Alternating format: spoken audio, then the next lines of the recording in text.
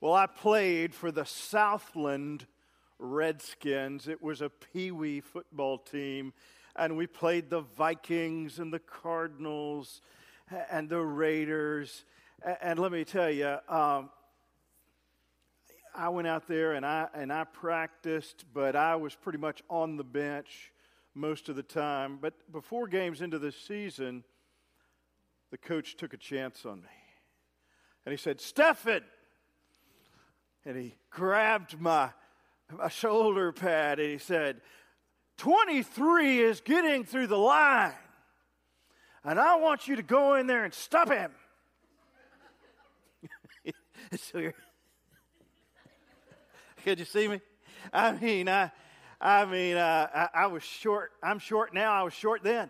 And so I run out there and I get in my stance, and this dude, man, he was huge. And I looked, and he was in his three-point stance, and he was talking to me through his grill, and he said, "I'm taking you down." And I got to tell you, he was right. And so I got back up again after about 3 of those plays, and I looked over at the coach like, "Are you going to take me out?" And he shook his head. And I got back down in my three-point stance. 23. I memorized his number to this day.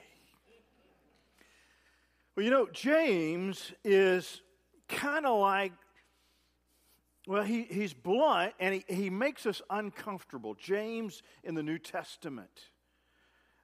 He's kind of like that tough, gruff football coach that really loves his players. He pushes them, but it's because he cares for them, and he wants them to be winners. Not on the field only, but off the field. And so coaches have a few key things that they want their players to work on. And James has some things that he wants his hearers to do as followers of Christ. And one of those key things that he says is central to victory is to put your faith in action. To put your faith in action. Now, I don't know many people who just love practice. Now, there are some that are on teams that enjoy practice, but for me, practice in my short football career meant physical pain. It was synonymous with hot days and monotony and injury and endless drills. But all of that kind of crescendoed to the opportunity to play on Friday night or Saturday, whatever the case may be. But think about this a minute. Wouldn't it be absurd if every teammate and player said, I don't really care about playing, just let me practice. Okay? We would say that's ridiculous. Well, this is what James is saying to the believers. He's saying, all that you practice, it's time now to apply. He's saying, it's time to get on the field. It's time as followers of this one called Jesus, it's time for us to put our faith into action. And I have found that sometimes defining something is more easily done when you define what it is not. And so what is faith not? What faith is not is, number one, empty words. I want you to look at this text with me out of James chapter 2, verses 14 through 16. He's saying, don't let your words be empty. What good is it, my brothers and sisters, if someone claims to have faith but has no deeds? Can such faith save them? Suppose a brother or sister is without clothes or daily food, and if one of you says to them as they approach you, go in peace, keep warm, and be well fed, but does nothing about their physical needs, what good is that? Those are empty words. He's saying it's easier to talk a good game than it is to get in the game. A friend of mine who's a pastor was telling me about how his son was playing Little League Baseball, and some of the guys were being critical, and some of the opposing team members were kind of taunting him, and he was like, Dad, I just want to say some things to him. And he said, look, you just let your talking come through your bat. Let your bat do your talking. They'll shut up. And I think what James is saying here is, put some legs and hands on your faith and let that stand out. And so have this sense of being activated in your faith. You see, we're in a series entitled A Waiting World Will You Go? And Anthony talked about that last week. And go is the key word. And one of the things we're doing is trying to engage children in our community, right where they are. And that's why Chris talked about the mentoring ministry. Because we don't believe that our faith is sedentary. We believe that it's active and dynamic, that it doesn't stand still. And that's one of the things I love about John Wesley. John Wesley believed in two kinds of holiness, two kinds of living out one's faith. One was spiritual holiness. He said, you need to be about holy habits, things that will build Christ-likeness in you. And so you need to be a disciplined person. As a disciple of Christ, you need to be about some of these. Sharing in Holy Communion, worshiping together, praying daily. But then he had something called social holiness that he believed was part of the equation as well. And he said, just as my heart grows, I want my hand to be extended. I want to give of myself. I want to reach out to others, kind of like that old illustration of the European church. And out front, after World War II, there was an image of Christ, and the hands had been knocked off and the feet had been knocked off, and somebody hung a sign, and it says, you are the feet and hands of Jesus. That's what John Wesley was trying to say, is that our faith needs to be active. And so what faith is not is empty words. What faith is not is some kind of mental assent alone. What do I mean by that? I think it's important that we hold to strong doctrine. I think it's important that we hold to biblical principles. And I would suggest to you that there are those in our culture who want to see the eroding of our orthodox faith, even in the church, washed away. The foundations that we have in Christ and in Christ alone, the inspiration of Scripture, there are some of those, for the sake of convenience, who would like to see that go away. And I'm one that has a strong conviction that we're to hold to what is true. And truth is not easy. Truth brings about change in our lives. It brings about transformation. And one of the things about the Scriptures is when I read the Scriptures, when I look at the Scriptures, when I study them, it becomes a reflection of my life in a way that I see what is wrong with me and I say, oh God, I need you to clean me up. I'm a mess. Okay? And so truth does that because I'm confronted with truth and I have to change. And so believing the right thing is important, but that's only part of it. And for those of us who have a high value for Scripture and who value orthodox faith, what tradition has held, we're just as bad as those who may be way out there if we simply say we believe the right thing and do nothing. And so what James is saying is you've got to have sound doctrine. You got to have boundaries in what you believe. Not everything will fly. Not anything just kind of goes. You got to have some markers in terms of your moral life. Knowing that is important, but don't just stay there.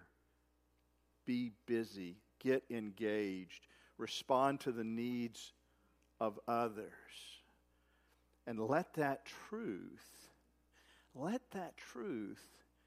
so come through your life that change happens in others. And so don't just hold to that truth and say, well, we got it. We've got the corner on it, and then just hold it in your possession, but share it with others. And so one of the things that the Scripture says, and James does a good job with this, and I like what he says in verse 19. He's saying it's not just about mental assent. You believe that there's one God? Good for you. Even the demons believe that, he says. And they shudder. You foolish person, do you want evidence that faith without deeds is useless? He's saying, look, having right beliefs is important, but you know what? Satan has right beliefs. He knows who God is. And so, to be about acts of kindness, to alleviate suffering is the second part. The social holiness to the spiritual holiness. And faith is not empty words alone. It is not mental assent, theological thinking alone, and right beliefs. And it's not by itself. Faith is not in solitary confinement. Verse 17, in the same way, faith by itself is not accompanied. If it is not accompanied by action, it's dead, it's lifeless. It really is meaningless. We live in a very complicated world, don't we? And we have a lot of things circumstantially that we have to contend with. And what happens is it becomes easier for us to somehow compartmentalize categories of our lives. Okay, we say our marriage is over here, and our finances over here, and our education is over in this container, and our possessions are over here. Oh, and then there's God. And it's kind of like a Tupperware faith. And we seal the freshness of Jesus in, and he never really gets out. And yet what real faith in Christ means is that we have him inform all of those aspects of who we are. And he begins to work in us in such a way that supernaturally we're able to respond to the needs of others. We're able to begin to have the compassion that Christ has. Because on our own, we cannot do that. We don't have it within us. We're broken. We're fallen. We're selfish. But when Christ begins to inform all of those categories and compartments, Christ begins to infiltrate every part of my worldview. And I begin to see people differently as they're made in the image of God.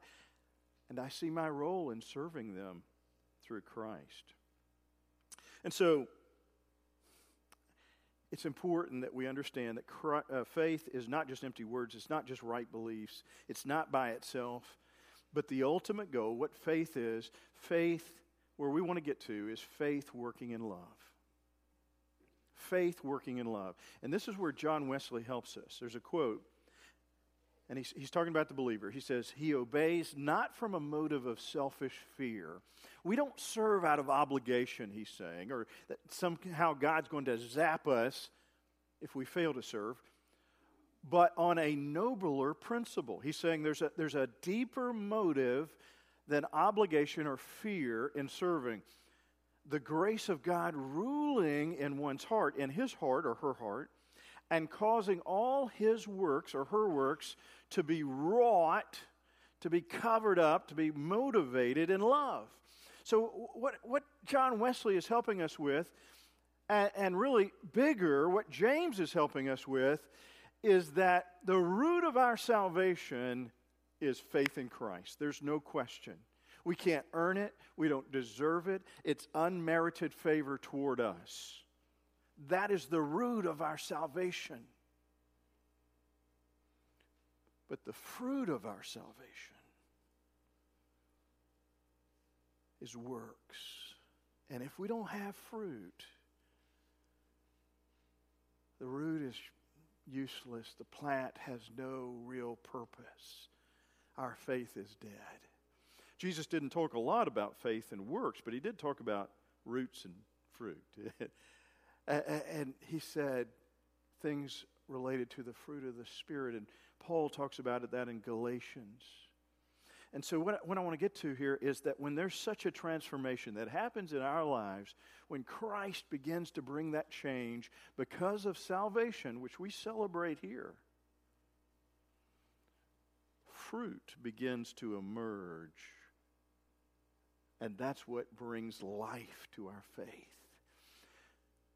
One of the things in the Old Testament was that Abraham, it was reckoned to him as righteousness when he was obedient to God. In other words, he put his faith to work. His faith became complete when it was in action. And so how is the fruit in your life? You know, it's a beautiful thing, I think, for God when He looks upon our lives and He sees that we are motivated not out of obligation, not out of fear. I see it in my own children. There is nothing more moving to me than when, for example, my Rebecca and Jordan, they sponsor on their own, with their own money, a compassion child. One's from Indonesia. That's Jordan, Jordan has the one from Indonesia. I can't pronounce the name of the child. And then there's one from Africa that Rebecca has. She has a little girl. And so every month, do you know how much money they send off? $38 of their own cash. I got to tell you something. That warms my heart. That when I see my own children being motivated, not out of coercion, but because they want to do this. Because it comes out of the character of who they've become. As a daddy, I am excited. And recently we had this conversation about how Rebecca's going to go to Asbury University and she's going to have less cash and less spending money. She's not going to have the hours. She's not going to be working at Chick-fil-A. I said, well, what are you going to do about this compassion child? And she said, well, Daddy, I can't just cut her off. I was like, okay, good, I like that. Now, Jordan we're a little concerned about because if his mother didn't remind him to send that money, that child would starve. But, you know, that compassion moves me. And that's where I want to be in my relationship with the Lord, that I don't act out of fear. I don't act out of obligation. I don't act out of somehow thinking that God's displeased with me, but I respond to God's grace. Matthew 7:16 and 17, by their fruit you will recognize them.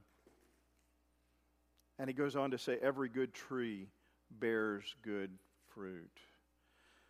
Ephesians 2:10 says this, and it's helpful for me because Paul has been talking to the church at Ephesus, and he's saying, look, it's not in what you've done, but it's about what's been done for you in Jesus Christ. That's where your salvation is. But he also says in verse 10 of chapter 2 of Ephesians, but look, you've been created for good works. You've been saved in part so you can serve. And so, I didn't stop number 23. I got to tell you that. I wished I could have. I didn't. But I slowed him down. I did slow him down. There was a great price I paid, but I slowed him down. And you know, the key was that somehow that coach made me get in the game, not just talk about the game. And I think about what Christ and this communion table reminds us of, is that Christ came and He told us why He came, that He might have a life to give us, that we might have abundant life, that we might be redeemed. Okay? And He didn't just talk about it. He went to the cross about it. So, as you come today, I want to say to you, Christ didn't have empty words, but spoke truth and lived truth. And if you don't know Christ as your personal Savior, I want to invite you to explore the possibility of that relationship. Because it's a beautiful relationship. And Christ has put His words out there. This is my body broken for you. This is my blood shed for you. But He didn't just use mere words. Just days after that, He extended His arms and was mounted to a Roman cross.